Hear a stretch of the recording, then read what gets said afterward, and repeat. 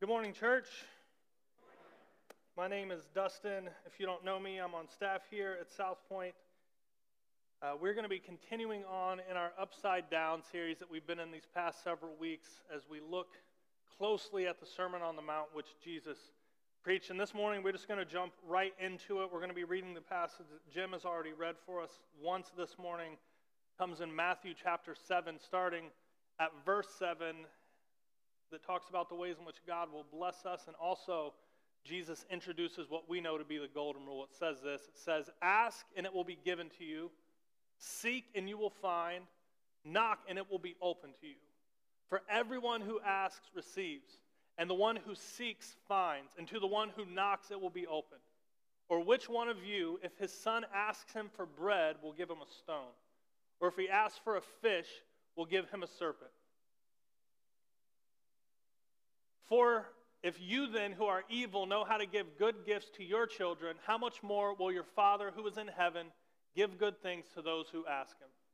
So whatever you wish that others would do to you, do also to them, for this is the law and the prophets." And for me, it's like, at first glance, it feels like Jesus adding the golden rule at the end of this passage. It almost feels like an afterthought, doesn't it? Like Jesus goes through this long piece, this piece full of illustrations and talking about how if you ask and seek and knock, that God will bless you. And then it kind of feels like he just tags the golden rule on to the end. Almost feels like a mistake. But we know that Jesus doesn't make mistakes, and everything is intentional that he does. And so I'd like to unpack together how these two seemingly different ideas, ask and God will bless you, and do unto others as you would have them do to you. I'd actually like to explore how these two ideas are actually closely intertwined and not disconnected at all. Let's pray, and then we're going to get into it. God, I pray that you just bless these few minutes that we share together right now. I know that what we don't need is just another talk, just another sermon. I know that what we do need is you. And so I pray that your Holy Spirit rests on this place and open our eyes and ears and hearts to whatever it is that you have to say to us today through your scripture. Allow us to hear your word clearly, God. I pray that you speak through me again. We need you. In your name and your name alone. Amen. You guys remember what we said at the very beginning of this series about these things that Jesus would teach? We emphasized strongly that these instructions from Jesus are not simply going to be instructions. We emphasized that these words of Jesus are not simply going to be things to add to your to-do list. That these words of Jesus are not simply designed for behavior modification, to get you to live a moral life and do all the right things. If you were with us all those weeks ago, I hope that rings a bell. Because this morning it's extremely important as we read these words of Jesus talking about doing unto others as you'd have them do to you. It's important that you understand that these words are not just Jesus telling you how to live. And there's really one big reason for that, and that's when it comes to the golden rule of treating other people the way that we'd like to be treated, we can't do that. That's really an impossible task under our own power, because this is not Jesus saying do this when you can do this some of the time. This is Jesus saying do this every interaction with all the people you encounter, even the people you hate, even the people who betray you. Live this way, and we're just not good at that. Our world kind of revolves around us. I'll give you a prime example. If I'm late to something, well, why am I late? Well, I'm late because my kids are crazy, and I got caught up with work, and I stretched myself too thin, and traffic was crazy, and my tire was leaking, and my dog pooped on the carpet. Like, all of these things have happened. I have plenty of reasons why I'm late. None of those reasons, by the way, have anything to do with the fact that I'm walking in with an iced coffee from Dunkin'. Completely unrelated. Rhode Island, right? My lateness is justified. Why is my lateness justified? Because I know myself. I consider myself. I know me. I had every intention of being on time, and I'm not a lazy person, and I value other people's time. I just made a mistake, and I shouldn't be judged or labeled for it when I'm late. But when you are late, and I have to sit an extra 10 to 15 minutes twiddling my thumbs or making small talk with Gerald or Louise, Sorry if that's your name. Try to think of names of people that I did not know. We all know the kind of people I'm talking about, though. But when you are late and it has inconvenienced me, well, the reason you're late is because you are lazy and inconsiderate and you don't value other people's time. And oh my gosh, are you carrying in an iced coffee from Dunkin' right now? You see what I'm talking about? And that's just a silly example, but how are we when it comes to the big life stuff? And so I don't care what anyone says. No one is out here treating other people the way they want to be treated all the time, and no one is granting anyone else the type of grace that we grant ourselves. Now, we might have a good day every now and then, but we are the star of our own show. We're the center of our own universe. Can we help it? You tell me. But all of that is to make my original point that if you don't understand that Jesus is bringing up the golden rule, is this is not him simply telling you to live this way. And if you just take these words and try to make them your life motto or mantra, you are going to fail at it, and there's more to it. And so if we aren't supposed to be just taking this and running with it and trying to make it happen under our own power, then why is Jesus talking about it? And that's a good question, and that's going to bring us back to the beginning of the text. Read this again. Ask, and it will be given to you. Seek, and you will find. Knock, and it will be open to you. For everyone who asks receives, and the one who seeks finds, and to the one who knocks it will be opened. Or which one of you, if his son asks him for bread, will give him a stone? Or if he asks for a fish, will give him a serpent? If you then, who are evil, know how to give good gifts to your children, how much more will your Father who is in heaven give good things to those who ask him? And just to make sure we're reading this correctly, we also just need to clarify what Matthew is talking about when he says good things. That God will give good things to those who ask him. Because what's good to me might not be good to you. And what's good to us is very likely not what is good to God. And so before we start opening up the can of worms, that all you have to do is ask God for a Mustang and he'll give it to you. Or all you have to do is pray that you hit the lottery and eventually you'll hit it.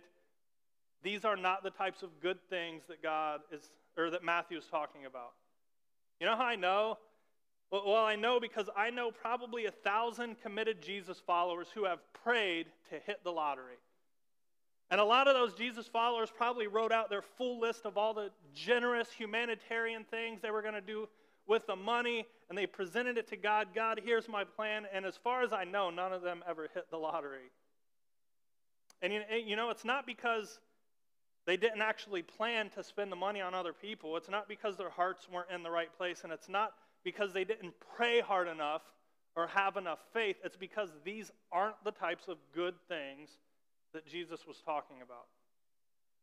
Because the things that we, as a society, consider good, well, Jesus understands that they're temporary garbage. If you were with us a couple weeks ago, you remember that. The things that the world says will save us and make us happy actually won't save you or make you happy. The world lies. Go figure. And so let's throw out that philosophy before anyone starts preparing their wish lists of worldly things. The truth is, Jesus is pointing at something deeper than that. Jesus is pointing at something spiritual. And I know that might not sound exciting to everyone. You know, there's a reason why these prosperity gospel churches are packed so full that it's standing room only. Because, of course, we'd like to believe that if you pray hard enough and if you have enough faith that God will make you rich and keep you healthy. Like, that sounds great. But what you have to understand is that Jesus is aiming at something deeper than that. The plans that Jesus has for you go far beyond some simple worldly success or comfort. You see, Jesus is aiming at the part of you that lasts forever. Jesus isn't just aiming at your life, he's aiming at your soul. Jesus is aiming at the part of you that's still going to be around when money is no longer useful. The part of you that's still going to be around when worldly health is no longer a factor. The part of you that's still going to be around when all our physical possessions have rotted and crumbled into dust. I mean, you want to talk about big picture. How small is God if all he can do is make you rich or keep you healthy? And how small is our picture of him if these are the only kinds of things that we bring to him? Like, don't you guys understand that God wants to revive you? Don't you understand that God actively wants to pour his Spirit like into your heart and into your life? Don't you understand that the emptiness and the loneliness and the hurt and the heartbreak and the anxiety and the depression and the pain, that those things were never supposed to be normal for you? Don't you understand that God wants to radically rearrange your life and lift you up out of that mess? That he wants to break the chains of shame and guilt and remorse and regret and show you how much more there is to life? These are the good things that Jesus is talking about. You know where I think we get it wrong as Christians? I think too many Christians are under the impression that heaven is the goal. I think that too many Christians believe that heaven is the prize. And they believe that we're going to experience great things one day, but until that day comes, all we can basically do is endure the hurt and the heartache while we wait for heaven. And the thing is, if this is your mindset, you're going to find yourself just accepting brokenness while you wait for heaven. And actually, it's even worse than that, because it's not that we just accept brokenness, but in reality, we try to numb our pain or distract ourselves away from the brokenness with worldly trash while we think fondly of heaven down the road. Like, we just accept that things are going to be horrible right now. Just accept that things aren't going to feel good or be good. And when you think this way, instead of pursuing God's goodness in this life, which he wants you to do, you're going to find yourself using social media or alcohol or porn or sex or relationships or whatever else it is to distract you or numb your pain while you look fondly ahead at heaven. It's like, I've been guilty of it too. We just accept it. Like, man, I'm just going to have anxiety and depression until I die. It's just the way it is. Like, I'm just not meant to be fulfilled, I guess. Like, I'm just always going to be lonely. Or I have an anger problem. I'm just always going to be angry. And then we look ahead to heaven like that's where all of our hope is. Yeah, life is horrible. But one day in heaven, it's going to be great. Yeah, I feel emptier than I ever have in my life, but one day in heaven, it's going to be better. Listen, heaven, yes, heaven is going to be awesome, but our goal is not heaven. Our goal is Jesus. We're not putting our hope in a place, guys. We're putting our hope in a person, and his name is Jesus. And this Jesus has every intention of you experiencing peace and hope and love and fulfillment and joy in this life. Like, yes, the brokenness and the heartbreak, yeah, you're going to have some of that, but that is not supposed to be your default state of existence. You're not supposed to set up camp there and live there. Jesus said that he came so that we might have life and live it to the fullest. Jesus actually never once said that he came so that we'd all get to heaven someday. I don't know if you knew that. The Bible never says that heaven is the goal, but it says an awful lot about seeking God in this life. Check this out. These are just a few verses that talk about seeking God in this life. In Matthew it says, "But seek first the kingdom of God and his righteousness, and all these things will be added to you in this life." In 1 Chronicles it says, "Seek the Lord in his strength, seek his presence continually in this life." In Proverbs it says, "I love those who love me, and those who seek me diligently find me," not just in heaven, in this life. Jeremiah 29:13 says, "You will seek me and find me when you seek me with all your heart." Psalm 34 says, "The young lions suffer want and a hunger, but those who seek the Lord lack no good thing in this life." In James it says, "Draw near to God, and he will draw near to you. Cleanse your hands, you sinners, and purify your hearts, you double-minded." And in Amos it says, for thus says the Lord to the house of Israel, seek me and live. Like in this life. Like, do you guys see this? It's not about heaven. Yes, you will get to heaven because of what Jesus did, but Jesus didn't die to get you to heaven. Jesus died to get you to him. And in him, you'll find all the things that you so desperately desire and crave in this life. Life, hope, love, fulfillment, joy, peace, all of these things that we look for in other things, we find them in him. They're not reserved for heaven. Jesus wants to give that to you now, but you're only going to find it in him. And until we stop numbing our pain or distracting ourselves with worldly things, until we actually start to pursue him in this life, we're going to miss it. Jesus is calling to you right now. That's why he says in John, Jesus says this about eternal life in the book of John. He says, and this is eternal life, that they know you, the only true God, and Jesus Christ, whom you have sent. It doesn't say, and this is eternal life, heaven.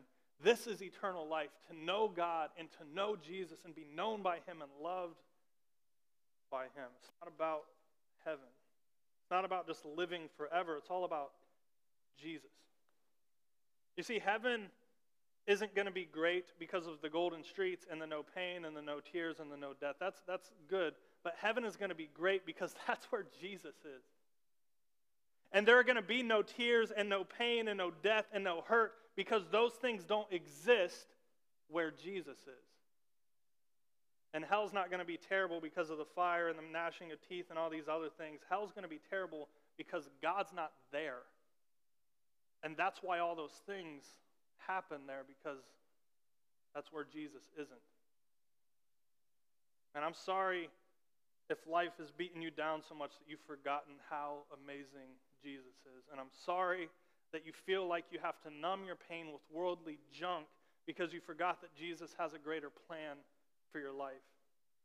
And I'm sorry if things have gotten so bad or complacent for you that you hear the truth of the gospel and it just bounces off of you instead of like filling you up and lighting you up from the inside out.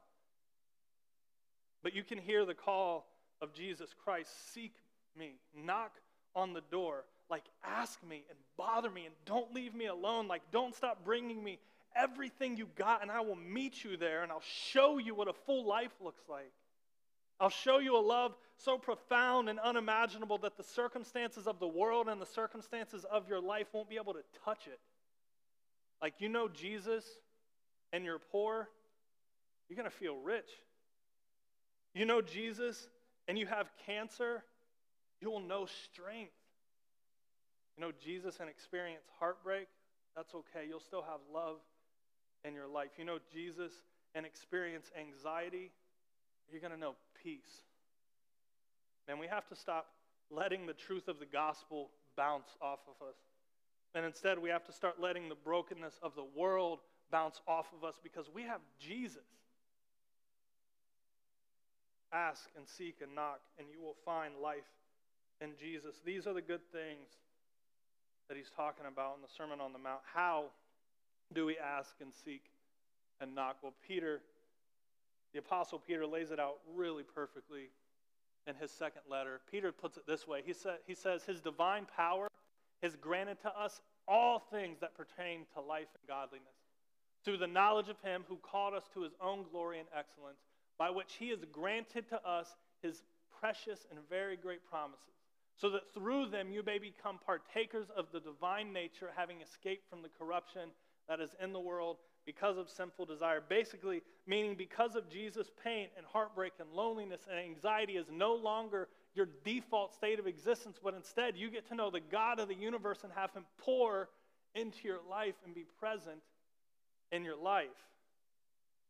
So it says this, Peter says, for this very reason, and this is how you ask and seek and knock, says, for this very reason, make every effort to supplement your faith. Hold on to that phrase, supplement your faith with virtue, and virtue with knowledge, and knowledge with self-control, and self-control with steadfastness, and steadfastness with godliness, and godliness with brotherly affection, and brotherly affection with love. Now this phrase, supplement your faith, Supplement your faith means everything that you do after you give your life to Jesus.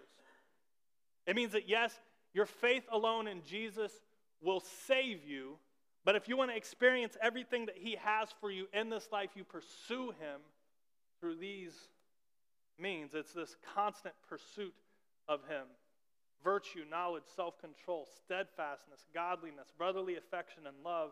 These are not just a to-do list. Jesus is saying you chase after me by doing these things. These are the ways we chase after Jesus, that we spend time with him, that we spend time reading about him, that we spend time trying to live as he lived and love as he loved. And as we do these things, we get to know him better. We continue peeling back the layers of who he is and what he desires for your life.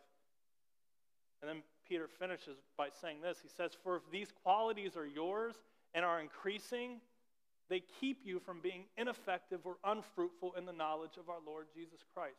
You can become ineffective or unfruitful. I don't know if you knew that. Maybe you're experiencing that now.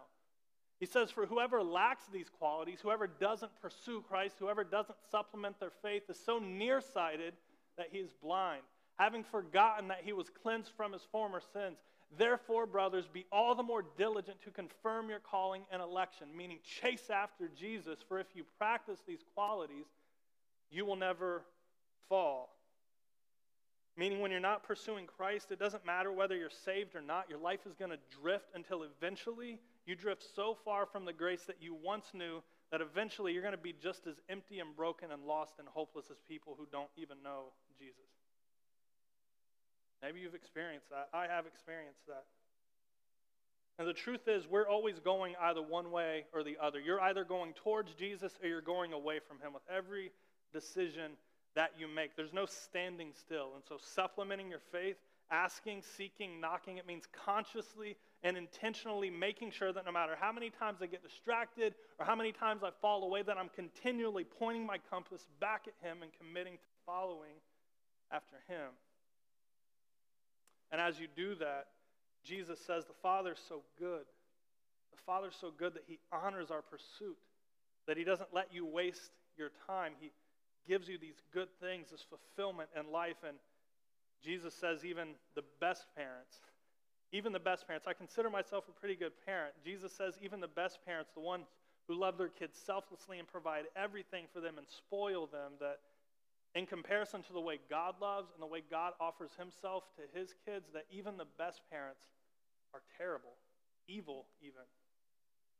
Because what God offers truly satisfies and fulfills and strengthens and brings life. And so that brings us back to the golden rule. The doing unto others as you'd have them do unto you. You see the reason why these two seemingly different ideas are connected? That you seek after God and he'll bless you and then do unto others as you'd have them do to you. The reason why these aren't disconnected and are actually intertwined is because you can't love other people the way that God wants you to unless you know him and you know his love first. You have to be fulfilled by God before you can love other people the way that he's called you to. And if we're trying to do it by our own power and our own discipline and our own ability, we're never going to be able to love other people the way that God wants us to. And it really boils down to one big reason why, and the reason is we're needy. We're just needy. Like as human beings, we're crippled by codependency. Like we find our value and our satisfaction and our fulfillment in other people. I'm not just talking about on social media, although that does have a place. I mean like all of it. Like in your friendships, what do people always say? I don't have time for people who don't have time for me. I'm not going to break my back for people who won't even bend a little for me. You know what that's called? That's called conditional love. I reserve my love for people who prove they are worthy of it by loving me. What about romantic relationships? What's everybody looking for? Well, everyone's looking for the person that will give them their Jerry Maguire moment, right? You complete me. They're looking for the person that will make your life great. Like, yeah, I've been miserable forever, but now I found you and you're going to fix it. Same thing we do with our kids. How many times have you heard it? My child saved my life. They saved me. What are we really saying? We're really saying my life didn't have meaning until I met this little person. I didn't really know love until I met this little person. I'm sorry, this is going to offend some of you guys. That's way too much pressure to put on a child. You know that being someone's pride and joy is extremely stressful? Like there are 40-year-olds in therapy right now because they were so afraid to let their parents down or break their parents' heart. Still dealing with that. We're needy. And then when people don't show up for us, it makes it easier for us to throw them out with the trash. Like, I can make new friends who are actually there for me. Or, I can cheat on my spouse and leave them for someone who actually meets my needs. Or if I'm a parent, I can send passive-aggressive texts to my kids about how I never hear from them and they don't visit me enough. Needy. That's why we're doomed if we try to live out the golden rule on our own. We're way too needy. And so what does a relationship in pursuit of Jesus do for us? It meets all of our needs. The love that you're trying to find in everyone else, the satisfaction that you're trying to get from other people, the purpose you're trying to find in everything else, the satisfaction, and like all these things, the joy, fulfillment that you're trying to leech out of other people, Jesus says, man, I'll give you all that. I can give you that. Jesus will make you a person who is not so needy. You see, without Jesus, you're a drain. Without Jesus, you are a drain. You're never satisfied. Doesn't matter how much people give to you. Doesn't matter how much you have. It barely lasts you any time, and then it's gone, and you need more. Why do people who have seemingly perfect lives cheat on their spouses and ruin their families? Because they're a drain. They're drains. It doesn't matter what their family does. It doesn't matter what their spouse does. They'll never be fulfilled. They always need more. And then if people don't continually show up for you and keep pouring into your life, the water runs out and you get dry and miserable and resentful, and you start looking for other ways to fill yourself up. This isn't just marriage. This is everything. We do it with our friends too. Well, they never call. Forget about them. I'll find people who will pour into my life. Drain. But Jesus says in John 14, he says, but whoever drinks of the water that I will give him will never be thirsty again. You won't be needy. You won't be a drain. The water that I will give him will become in him a spring of water welling up to eternal life. Did you catch it? What Jesus offers? Not a full cup, not even like a bathtub filled to the tippy top. A spring. You go from a drain to a spring. Are you catching the imagery here?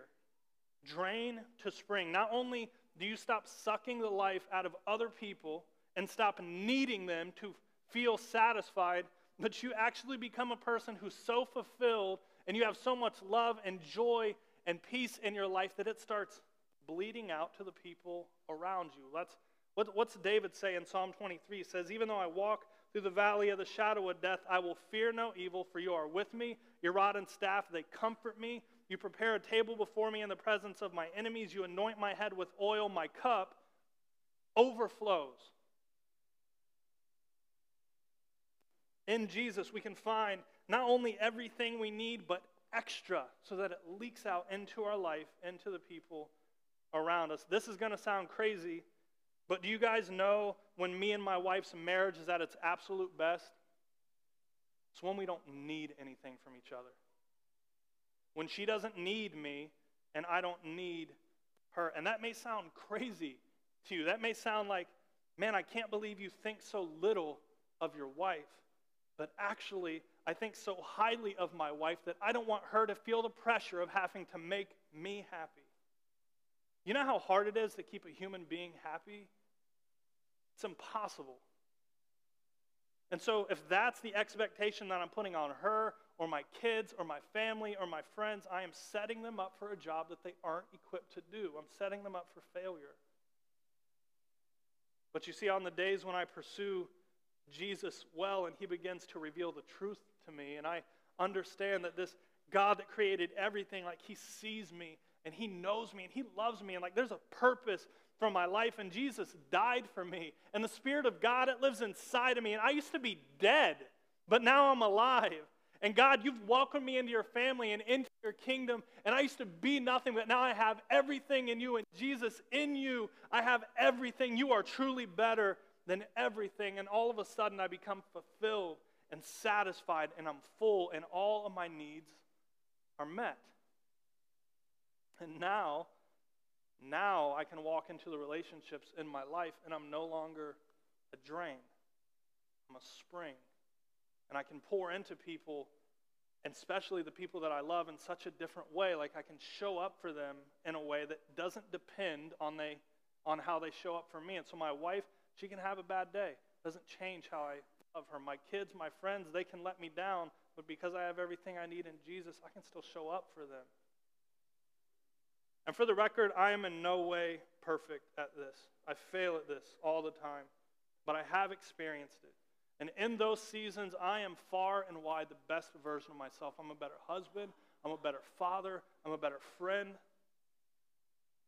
And then like this grace and love that fills me up, it actually starts to extend out to strangers and people that I don't even know. I find myself needing to show up for people and love people and show them kindness, whatever it looks like, because it can't be contained in here. It's too good. You see, the real secret to the golden rule isn't even that we would love other people the way that we want to be loved.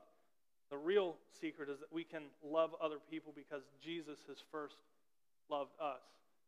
That's why Jesus says in John, he says, "A new commandment I give to you, that you love one another.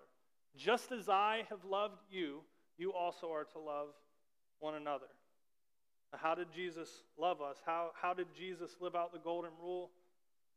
Well, Jesus allowed the Father to treat him the way you deserved to be treated so that the Father could treat you the way only Jesus deserves to be treated. That's the message of the gospel. And it's not fair, it's not logical, and it's not just by the way we understand justice, but it's true. You see, Jesus isn't simply introducing the golden rule. Jesus is the golden rule.